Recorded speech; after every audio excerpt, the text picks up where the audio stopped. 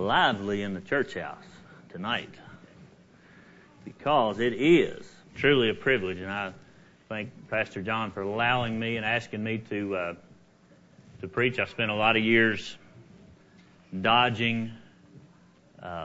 When I was asked to preach, it didn't take much of anything for me to come up with a reason why I could not or would not. And it's only recently I realized that I was correct. I could not. Only the Lord through me can do anything right. And so when asked to preach the gospel, I consider it to be a privilege to do that. Because, church, listen, the gospel is the good news. If you came here tonight to hear the bad news, you'll have to wait till you go home, turn the news on your television. Because there is no part of this that is the bad news. The bad news is when we, all like sheep, had gone astray. And we were helpless. And we were on a path to perish. But Jesus, who loved us, He descended, He lived, He died, and He ascended, and He makes intercession for us even today. That's the good news. The good news of the gospel. I have nothing to come up here and say that is bad news, because everything else is small news in comparison. So you'll have to get up early and stay up late to convince me that this is bad news in any way. I want to, as I think about preaching, I want to look at some scriptures tonight as we go through this. But the problem I've had is that when I open my Bible to prepare a message, I see a lot of different scriptures that I've known all of my life, yet they did not have the meaning that suddenly they have lately. And so I think, well, that would be a really good sermon. That's really something, that's something I can apply. Those are things that I need. Yet they seem simple, or they seem like things that we are very familiar with. So I want to read one scripture, and I want us to think about this, and it's a song we sing.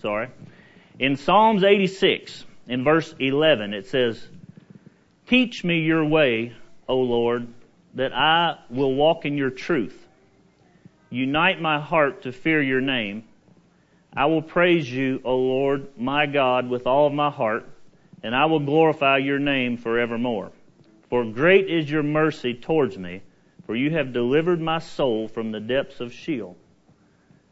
And I thought, how can I, passing through this life, on this little speck of time and place, how can I pray to God and say, "Teach me, O Lord, that I may walk in your truth"?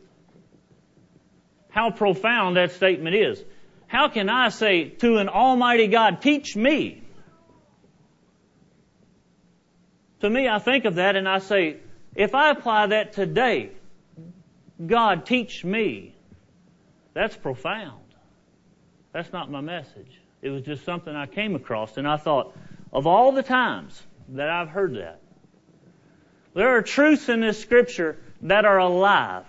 There is nothing else that you will hear, nothing you will read, that is living and powerful and sharper than any two-edged sword except the Word of God. There is nothing else. You can have the biggest stack of commentaries. You can have a lot of sermons online on your quick dial. You can come up with all kinds of different ways to look at things of Scripture. But that does not mean that that is the anointed Word of God to you. Because Scripture is the only thing that is living, the Word of God. And I read in Amos 8, and think about these things. It says in verse 1, it says, "Behold, says the Lord, I am sending a famine upon the land." Not a famine of hunger or thirst, but a famine of hearing the words of the Lord. And I used to read that and think that's when we're persecuted, when we're no longer allowed to have Bibles. But the truth of the matter is, it didn't say there wouldn't be people speaking about the Word of God. There wouldn't be sermons being preached wouldn't be seminaries kicking out new preachers every week and pulpits for them to fill. It said there will be a famine of hearing the words of the Lord. And that is where, if we can grasp our need for the words of the Lord, as we go through the Scriptures, as we listen to preaching of the Word, as we think of those things and we say, I hunger and thirst for the words of the Lord. Because there's never been a time in our country that there was not more sermons available. There's more books online. You can punch in any subject and get someone's opinion. You can even hear a preacher that puts things together really well. And you'll starve to death spiritually if it's not the words of the Lord. It is the words of the Lord that sustains us spiritually. It is the nourishment. And it is only from the anointing of the words of the Lord. Because you can read these words without an anointing and starve. But when God anoints it, the contrast of Amos 8 is in Isaiah 61. It says, the Spirit of the Lord is upon me, because the Lord has anointed me to preach good tidings to the poor, to heal the brokenhearted, to proclaim liberty to the captive, and to open the prison doors. That is what the anointing does. I was captive. I was the one that needed an anointed word. And you know what? Every one of us are. That's where we're at. Teach me thy ways, O Lord. The words of the Lord. I just want to encourage us as we come in here and we listen to preaching. We listen to preaching of the word, for us to pray and say, God, make these the words of the Lord. Anoint these to me. Set me free in the ways that I'm bound. Because if we don't think we need that, we are more bound than we realize. Because we've lost sight of our need. Because there's another truth that says where two or more are gathered in His name, He'll be with us. I receive that tonight in Jesus' name. We gather in the name of Jesus tonight. I want us to open our Bibles to Romans chapter 8. Because we talk about preaching the gospel. In 1 Corinthians it says, the message of the cross is foolishness to those that are perishing. But to us that are being saved, it is the power of God. And if you say, well, what does that mean to me? The power of God is your ability to change and to have restored relationship with God. That is the message of the cross. Because without that, we cannot change anything. We pass through this life exactly the way that we were, with a sinful heart. That's how we live. And without the message of the cross, we can't change. And the message of the cross is the power of God for us to change and have this restored fellowship. And I know, folks, we have heard this many times. I know we've heard it. But I believe we can hear it. If God so chooses to anoint it, we can apply it to our lives, and we're not the same. And that's what I'm believing for. In Romans 8, in verse 28, familiar scriptures, it says, and we know that all things work together for good to those who love God, to those who are called according to His purpose. For whom He foreknew, He also predestined to be conformed to the image of His Son, that He might be the firstborn among many brethren. Moreover, whom He predestined, these He also called. Whom He called, these He also justified. And whom He justified, these He also glorified. What shall we say to these things? If God is for us, who can be against us? For He did not spare His own Son, but delivered Him up for us all. How shall He not with Him also freely give us all things? At the top of this Bible that I inherited, there was a statement that said, man's loftiest goal. Real small writing across the top of the page, and it had a little arrow. So I followed that arrow down, and it turned, and it went to this statement in verse 29 that says, "For whom he foreknew, he also predestined to be conformed to the image of his Son." He predestined to be conformed to the image of his Son. Because I believe that that little writing on the top of the page makes a good sermon title. Man's loftiest goal. Because when I think about goals, I think about as a kid, you thought you wanted to be something. You wanted to be an astronaut, or you wanted, you had these ideas about goals in your life and the natural. I know I wanted to be a bulldozer driver. That's what I wanted to do. I don't know if it was maybe because of Jimmy. I thought if I was on a dozer, I might be able to push all Jimmy and his stuff up somewhere, but I don't know what it might have been. But as a kid, I had aspirations of being a dozer driver. And, those are things that everybody has a different goal in the natural. We think about it now. We even think about if we just do this and do that. Farmers are the worst because it's always next year. Always. If you just buy this equipment, or maybe next year it'll rain, and before long you have these goals out in front of you. So let me ask you, as born-again Christians, do we have any spiritual goals? Do you ever think about what you are trying to be? What you are aspiring to be? Where does this road lead? Because each one of us that are born again, we have this spiritual part of us where God gave us a new heart and a desire to love Him and to love each other, and we begin to live this life.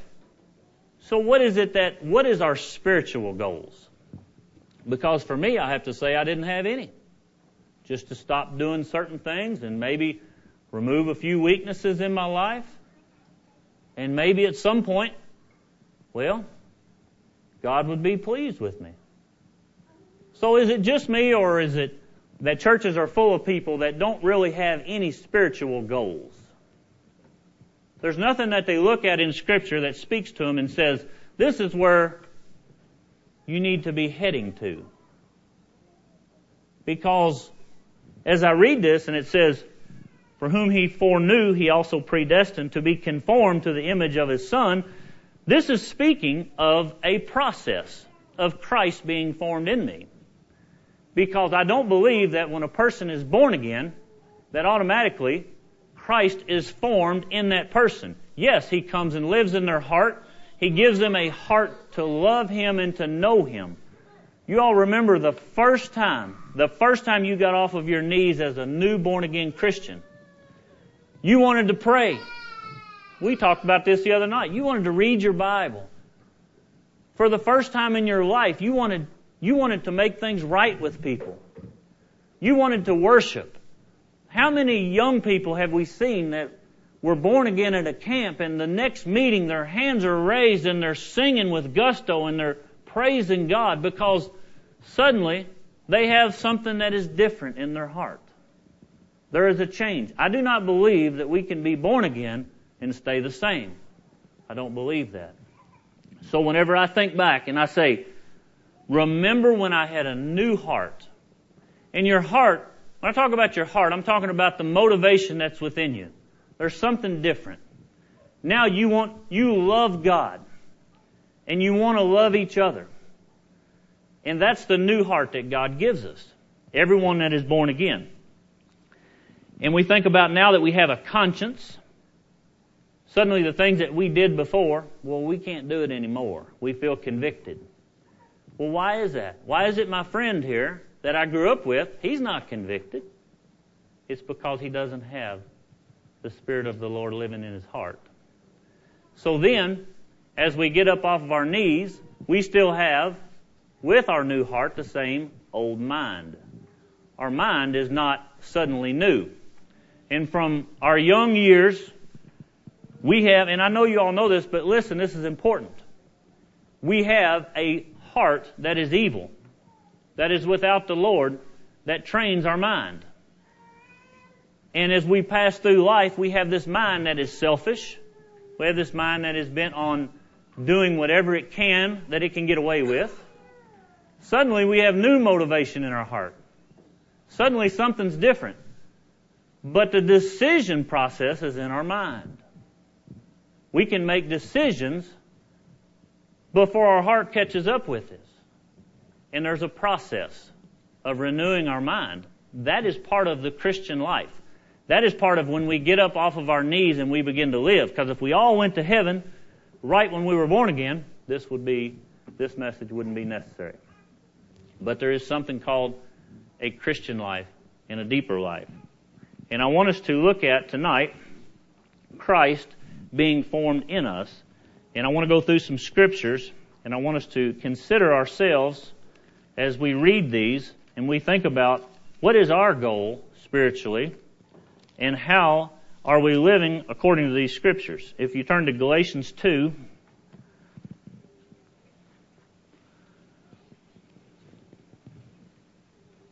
Galatians 2 and verse 20,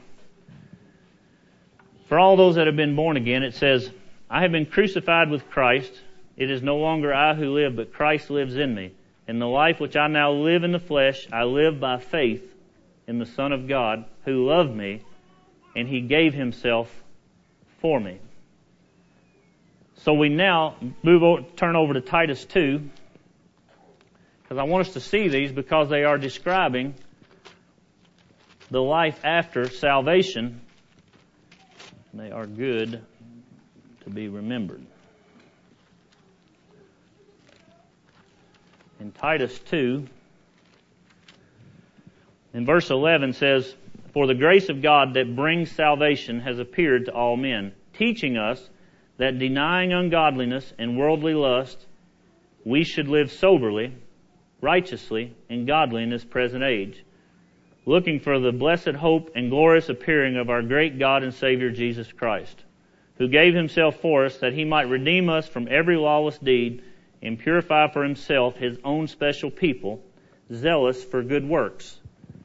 And as you read that, you realize there is a process that I need to go through. This process of Christ being formed in me. This responding to this new heart that He's given me. And folks, this takes a lot of time. That's the value of a teaching ministry that we have all been able to partake in, is that teaching, it takes time. A revelation is in a moment, but teaching takes time. And this teaching is so important because we have to be able to learn these things, to see truth in God's Word, and in turn, make the adjustments in our life by our choices and allow Christ to be formed in us. Because if we stop the message of the gospel right there, then we have a very casual relationship with the Lord, and it's the most common in our society and in our time. Because if we stop and just say we're forgiven, then that's the easiest thing we can do. Well, who doesn't want to live that way? Forgiven. But when you start talking about Christ being formed within us, then you have to say, this is going to not only take work, but is going to be things that I'm not comfortable giving up. And that's part of our crucified life. We have been crucified with Christ. And so when we read these things, we begin to think, there is a process that I must be allowing to take place. Turn to Romans 12, and these are similar scriptures, but they apply to our everyday life, and I believe they are very important that we do not forget. Because in Romans 12, in verse 1 says, I beseech you therefore, brethren, by the mercies of God, that you present your bodies a living sacrifice, holy, acceptable to God, which is your reasonable service. And do not be conformed to this world, but be transformed by the renewing of your mind, that you may prove what is that good and acceptable and perfect will of God. And in 1 Thessalonians it says, this is the will of God, your sanctification. So it is God's will that we begin to live in a way and allow there to be this change. And how much of this change that we will preach about, live, talk about, and apply will decide how close of a relationship and how deep of a Christian life we'll live. Because this, to me, is the very foundation of it. God's love to me, so that I can in turn love Him. That is the foundation of every Christian's life. But whenever he begins to build on that, he has to begin to look at Christ being formed in me. Because what I have failed to see all these years is that you cannot, and I cannot, do anything that is worthwhile, that is right, that is righteous, apart from Christ being formed within me. I cannot. No matter how much effort, no matter how many programs, no matter how many mission trips, no matter how many sermons, no matter how many figuring of everything you could imagine, if Christ is not being formed within us, we have no righteousness. We have nothing. Because whenever I look at how could that be, I thought, man, that seems like something very deep and hard to understand. Christ being formed in me. Well, it is, and it's talked about. Turn to Colossians 1. Paul talked about it in Colossians 1.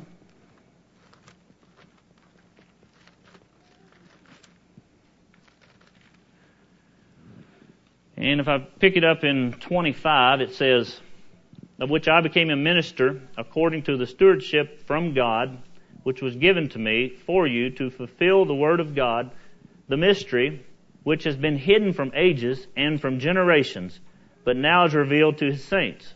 To them God willed to make known what are the riches of the glory of this mystery among the Gentiles, which is Christ in you, the hope of glory. That is the mystery of all time. How could mankind walk through this life, God love him, God give him an opportunity to be His, be God's special person and people, and then in turn, Christ be formed within him? How can that be? It is a mystery.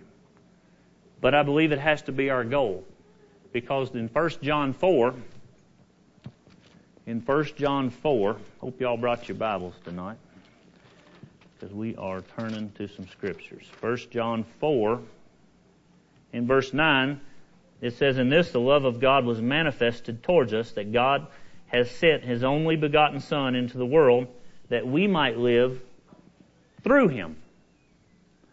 Because I don't believe that we can, of ourselves, we cannot do anything that is pleasing to the Lord and is acceptable. We cannot do righteous deeds apart from Him inside of us, living through us.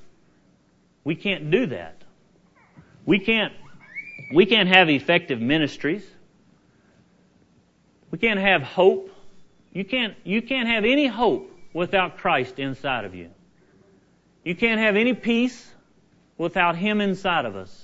We can't have faith unless He gives us a measure of it. And we can't love Him unless He first loves us. All of it wraps up into one truth, and that is that our goal is that Christ could be formed within us. Our loftiest, our most highest attainable goal in this life is that He could be formed within us. Because in Galatians 4, I came across this scripture. Y'all in here tonight? All right. Galatians 4, in verse 19, because Paul knew this. And listen to the words he said. He said, my little children, for whom I labor in birth again until Christ is formed in you.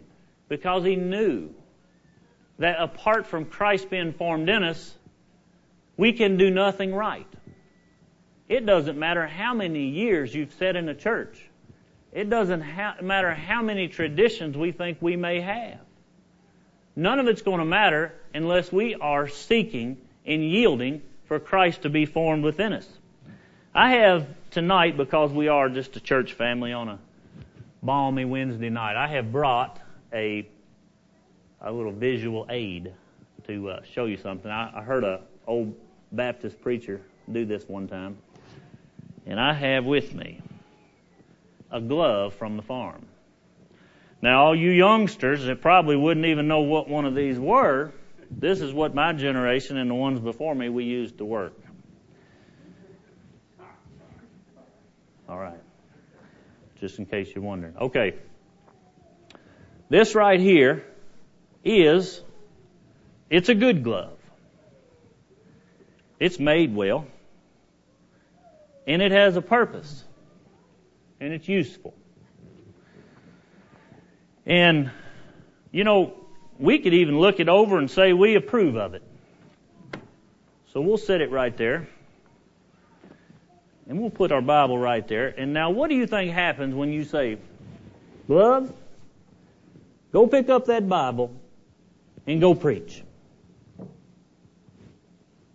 Go do the work of ministry.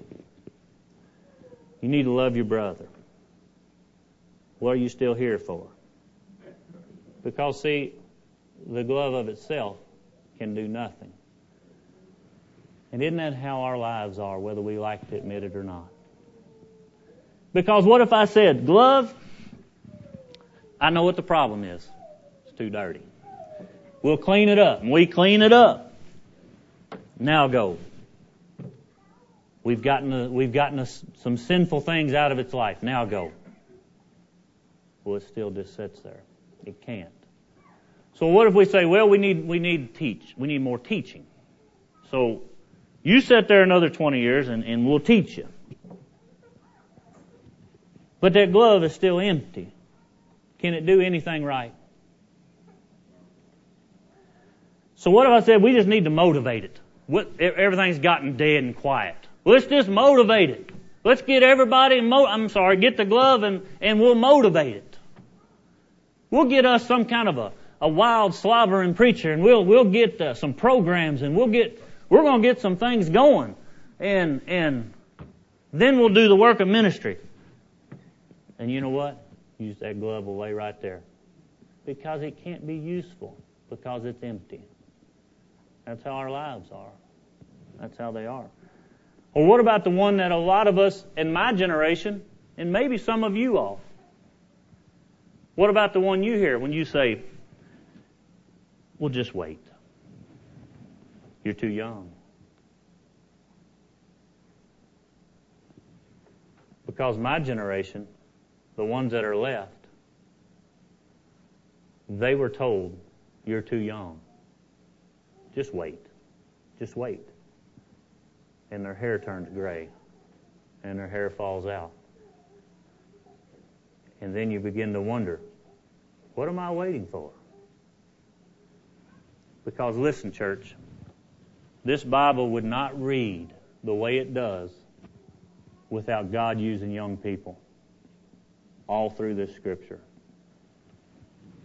If that had been correct, then God would have told so many of the characters in the Bible that He used for His glory, they were just too young and to wait. I beg to differ. I say if the Spirit of the Lord comes upon you and Christ is being formed in your heart, you are capable of doing anything. I want to read a scripture to you because I feel like this is crucial that we as young people are encouraged in this way for whoever this is for, because I know I receive it and it is very clear to me. And turn to Timothy, 1 Timothy. 1 Timothy 4.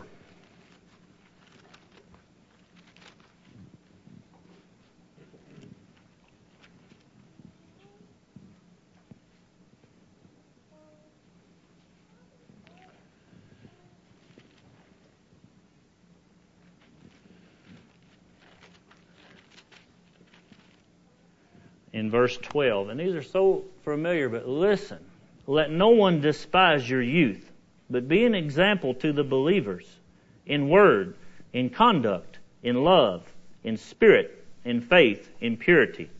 Till I come, give attention to reading, to exhortation, to doctrine. Do not neglect the gift that is in you, which was given you by prophecy in the laying on of the hands of the eldership. Meditate on these things. Give yourself entirely to them, that your progress may be evident to all.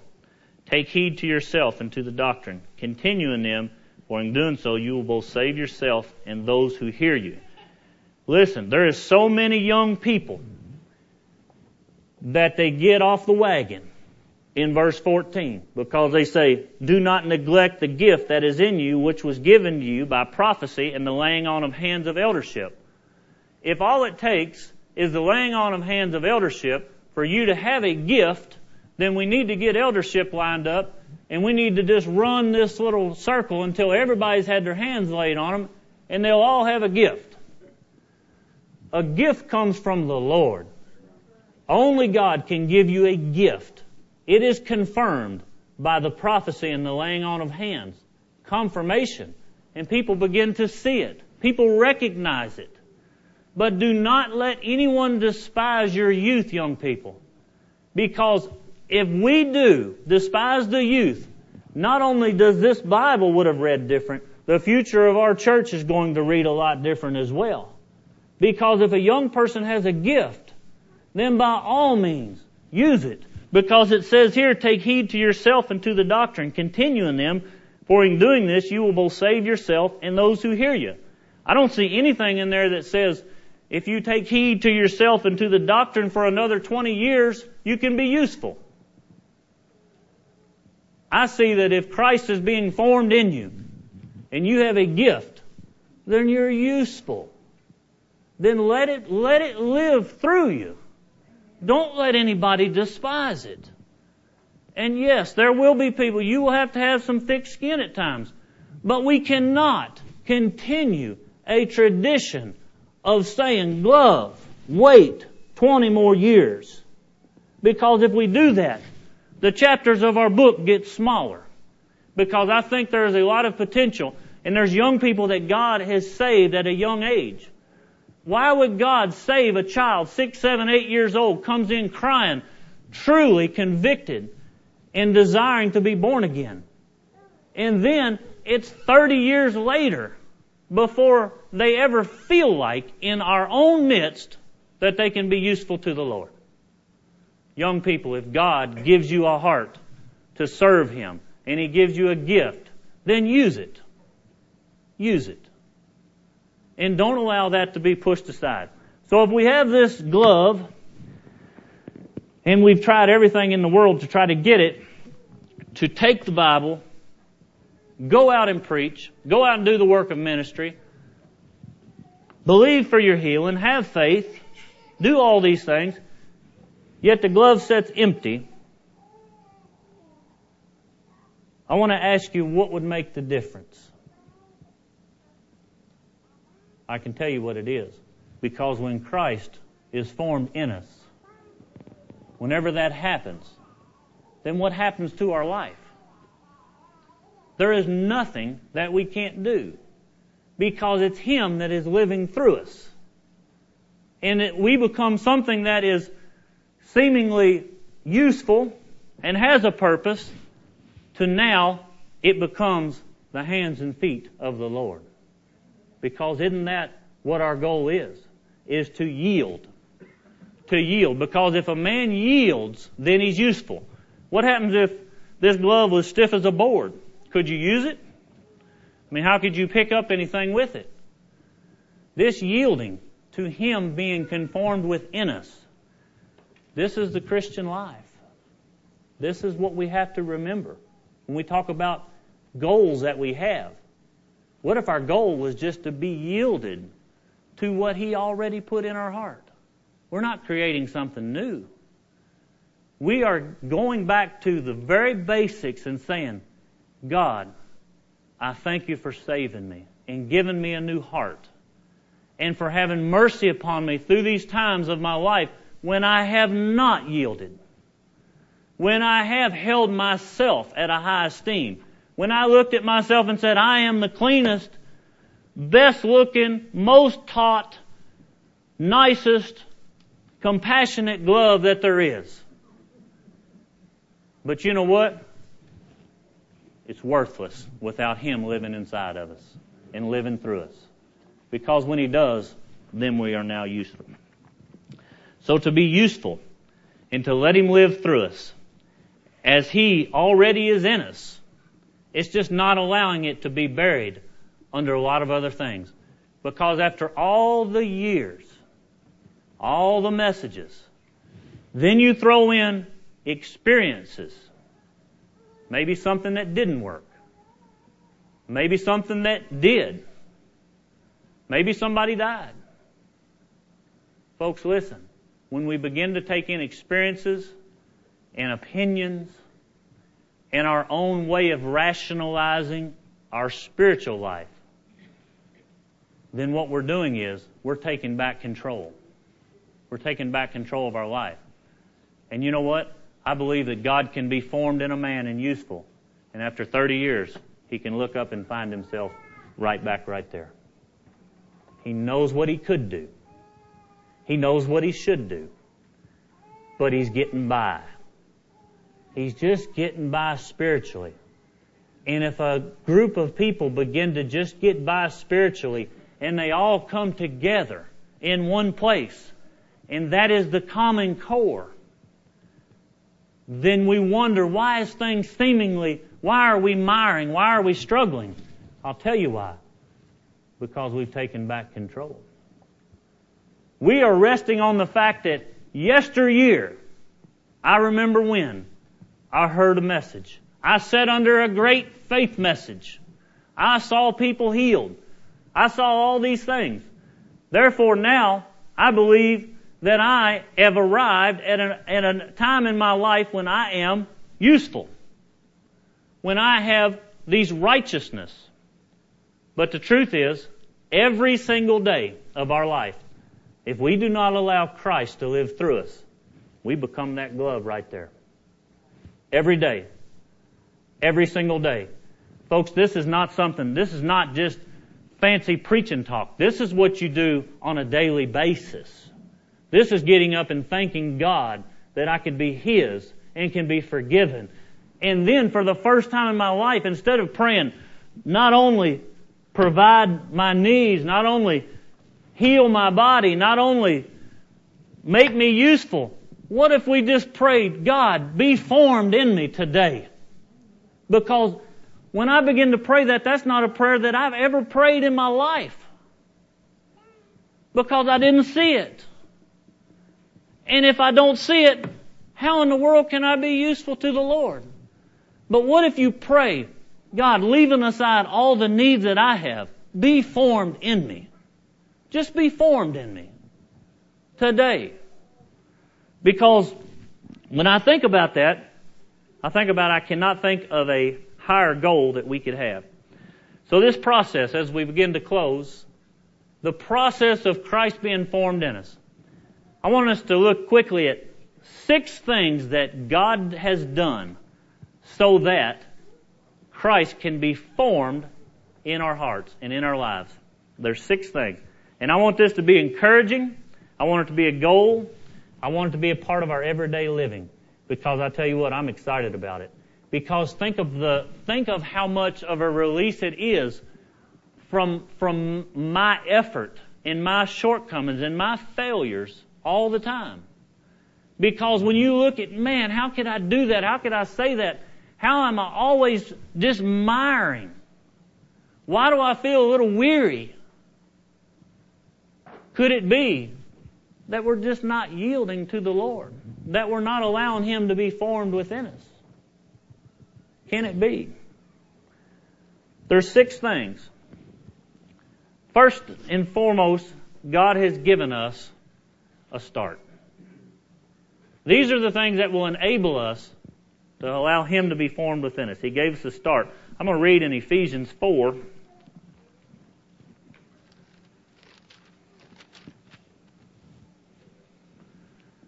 Ephesians 4 and verse 1, it says, I therefore, the prisoner of the Lord, beseech you to walk worthy of the calling with which you were called, with all lowliness and gentleness, with long suffering, bearing with one another in love, endeavoring to keep the unity of the Spirit in the bond of peace. For there is one body and one Spirit, just as you were called in one hope of your calling. One Lord, one faith, one baptism, one God and Father of all, who is above all and through all and in you all. But to each one of us, grace was given according to the measure of Christ's gift. Listen, we live in a controlled environment. God is in control. And He knows exactly what we need. He knows exactly our shortcomings. And He has made a way for this mystery to become something that we see. Something that begins to grow within us. And suddenly, I tell you what it is. Because it is the Spirit of the Lord, it can also begin to have an influence on those around us. It can have an influence on others in the church. It can have an influence on those that we're working with. To just let it live. Just let what you already have in your heart live. Just let it live. He gave us a start because He called us. Second thing that He has given us, He's given us an assurance. Because as we read earlier in Romans, it said, whom He foreknew, He also predestined to be conformed. Folks, that's straight out of the Scripture. That's you and I. That's you and I.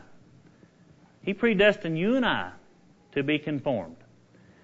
And everything that says that we cannot is a lie of the devil.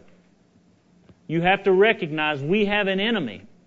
And if he can keep us from recognizing that Christ can be formed within us, then He can keep us like that glove.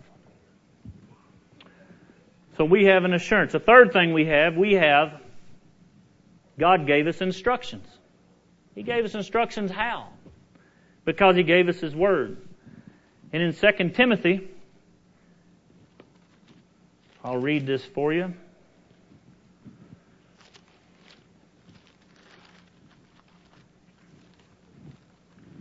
If I can find it.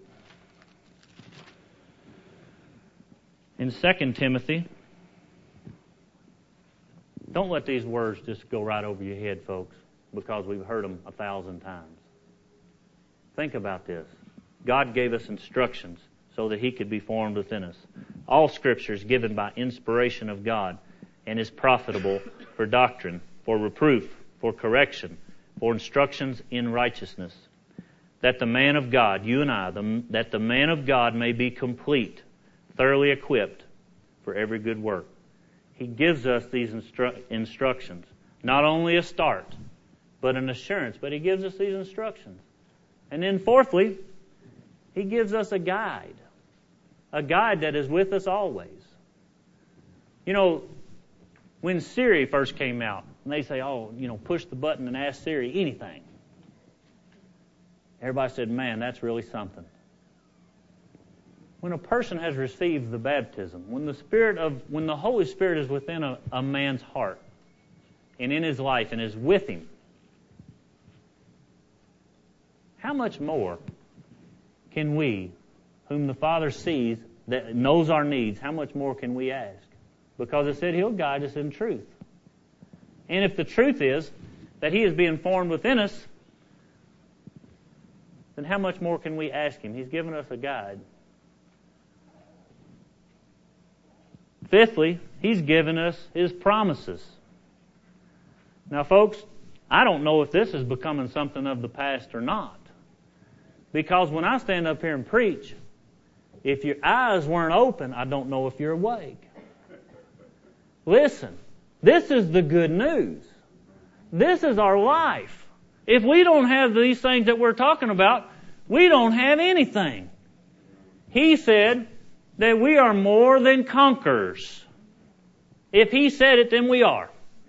Now that's all there is to it. I don't care who else says it. I don't care what sells books. I don't care what gets attention. I don't care what sounds more ear-catching to the assemblies. I don't care. Because He said we're more than conquerors. He said He would finish what He started. He holds us in the palm of His hand. Why is that not something that in our hearts we say, that's what I want. That's me. That's Christ being formed within me. What is it going to take for us to remember that we're born again? We're on a path to heaven. That He will never leave us or forsake us. I know that kind of talk probably is not appealing, but I can't help it. It's just the truth. We are more than conquerors. We are not, as my father said, poor wayfaring strangers, drinking creek water and eating wild onions. We'll just get by another day. Do you think that is why that martyrs are giving their life this week? No. They're giving their life now, joyfully, because Christ is formed within them. Because they have a heart that He gave them to love Him with all their heart. That's why. So what's the difference in a man overseas giving his life tonight and one of us in here?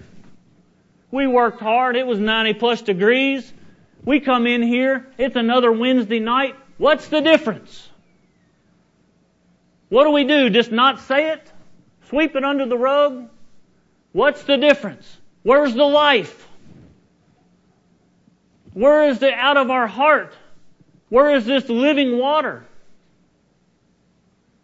Because listen, if we're not living after all these years and we continue in the same old process of what we consider to be acceptable, and we wonder why that sometimes there doesn't seem to be, when we go out the doors, some effective ministry or things in our life changing. What if we're the glove? What if we've forgotten to allow Him to be formed within us?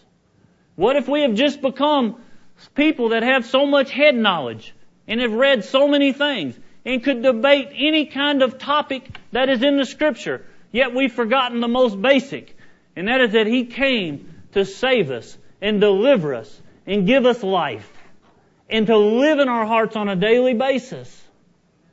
Because that is our life. Listen, you may say that's too simple. I'm so much deeper than that. Listen, you can get so deep that you're not useful. Because listen, it is important that we don't forget the basics, that it is Him. And what I mean by being so deep is that before long we begin to think that it's our righteousness.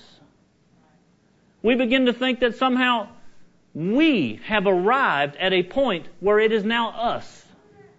We are the ones that are now useful to the Lord. We are the ones that are all these different things. But when we look at our lives, it's not the case. Because if a man is that spiritual, where's his joy? Where's his peace? Where is his commitment? Where are these things? I say this because I'm part of this family right here too. I've lived this. I lived deader than a hammer spiritually. I know what this is like. I know what it's like. But I see little glimpses of what it can be. And it doesn't have to be that way. I can tell you that. Because when people begin to realize this is daily, this is something that I can feed my thirsty soul with, words of life, and suddenly things begin to change. The presence of God being, because if He died and forgave us of sin to have restored fellowship, suddenly that presence is close. Y'all remember a time in your life when it was really close? That's what He designed it to be. That was God's design. And if we stray away from that, then it could be that after all these years we make a circle. Sixthly, God left us, or the Lord left us, His example. In John 13:21,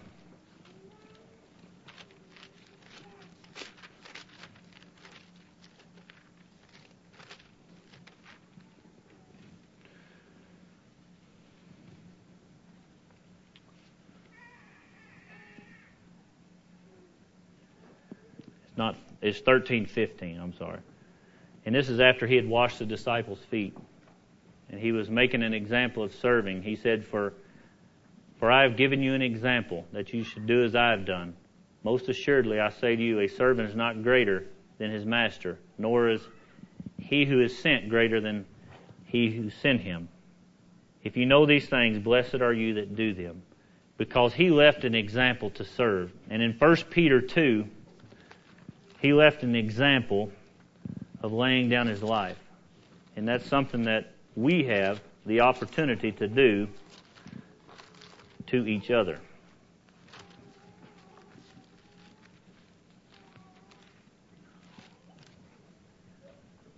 in 1 Peter 2, in verse 21, it says, "For to this you were called, because Christ also suffered for us, leaving us an example, that you should follow in his steps. He who committed no sin, nor was there any deceit found in his mouth, who when he was reviled did not revile in return. When he suffered, he did not threaten, but committed himself to him who judges righteously, who himself bore our sins in his own body on the tree, that we, having died to sin, may live for righteousness, by whose stripes you were healed. For you were like sheep going astray, but now have returned to the shepherd and overseer of your souls." I want to turn to one last scripture in Ephesians 4.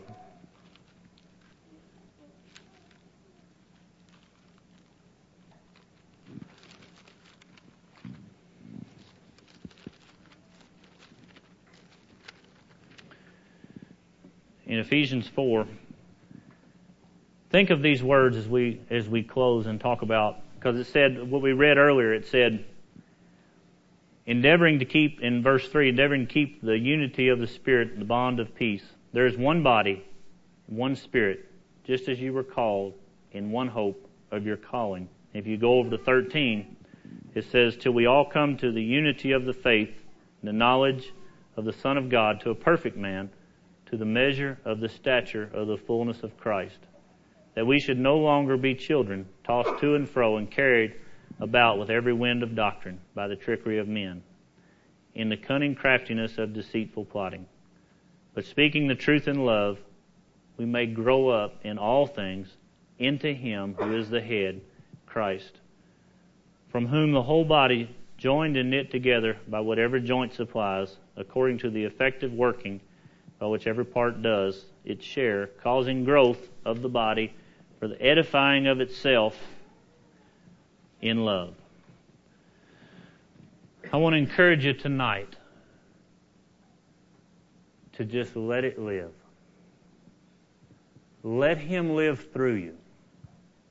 Let what you sense in your heart, your convictions, your conscience, your love for God and love for others, let that live. Respond to it. Yield to it. Look at the instructions that he gives us. Because there is one Spirit. And where there is division, it's because there's two. And if we can all come to the unity of the faith, that is all of us having the same Spirit ruling in our life. And that is Christ being formed in us. That is when there is unity. Because as long as there is not unity, then there is not just one Spirit. Because we can't all let Christ be formed within us and be on different sides of the fence. We can't do it. So I want us to be considering our goals and considering what it means to be like Jesus.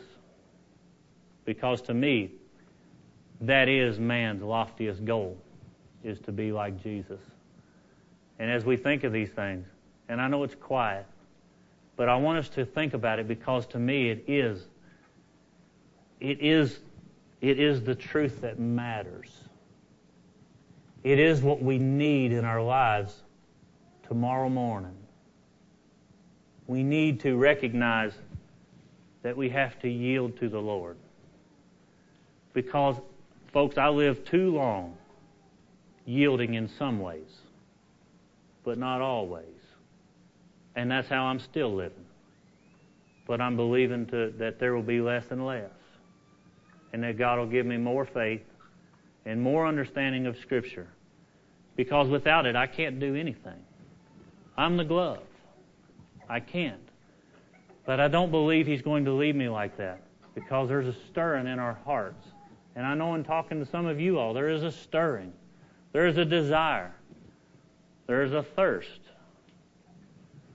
There is a desire to not just be the same old. And just come to church and look up and 10 years have lapsed and there is no spiritual change. because I believe we are to continue on. Just like it says, till we all come to the unity of the faith and the knowledge of the Son of God, to a perfect man, to the measure of the stature of the fullness of Christ. That's something that continues. We don't just arrive and then settle in to a comfortable spot. It's something that we have to continue to yield. See, I used to think I had to somehow go find that. Maybe I could find it in ministry. Maybe I could find it in the mission field. Maybe I could find it by just making it known a certain conviction. Maybe I could find it by trying to gain respect of people that you consider to be deeper Christians. Maybe you could find it. Maybe you could find, what am I missing? Just stop.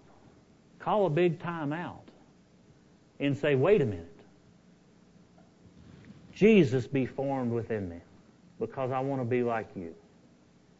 And you'll find it. Because that right there is the peace that we all look for. It is the hope that we all want. It is where the faith comes from. Listen, we cannot lose our hope. We cannot look around and say, man, I just think I just can't. Because it is the Almighty God that is living within us. We say, well, church seems dead. Church can't die because it's full of born-again Christians with Christ living within them. It can't. We just have to let that live. And we have to know that God loves you. See, we mistaken God's love for man's love. Because I can promise you, man's love will fail you. A spouse's love will fail. A parent's love will fail. A best friend's love, it will fail you. But listen, God's love will never fail you.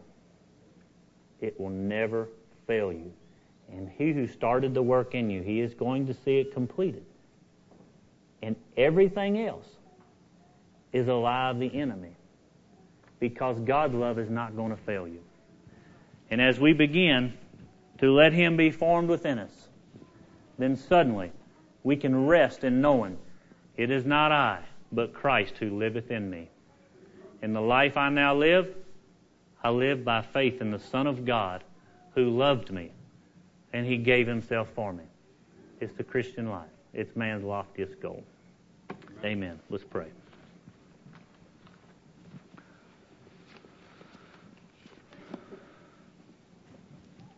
God, we thank You that You let us come together tonight. We thank You that You've kept us all these years. We thank You for Your Word. God, just take us to the next phase and chapter of our life and our relationship with You. God, in Your mercy, allow us all to see that we need You and that You're willing and You're more than able. I ask that You renew hope within our hearts and You give us a desire to just be more like Jesus. God, in all these things, we're thankful that we can pray to You in Jesus' name and that You hear us and that You give us the victory and You give us power over the devil and that You keep us. We thank You for it, and we just acknowledge all good comes from You, and we just ask that You be near to us. Pray in Jesus' name. Thank You for it. Amen. Amen. Amen. Haven't y'all ever had a family member that got a little riled up? You don't hold it against him. Okay, good. I'm pretty done. Pretty much done. Anything else? David. Keep us in your prayers while we're gone for the next week or so. Out west. I think there's several here going, some of your kids. Thank God we'll have a good time, and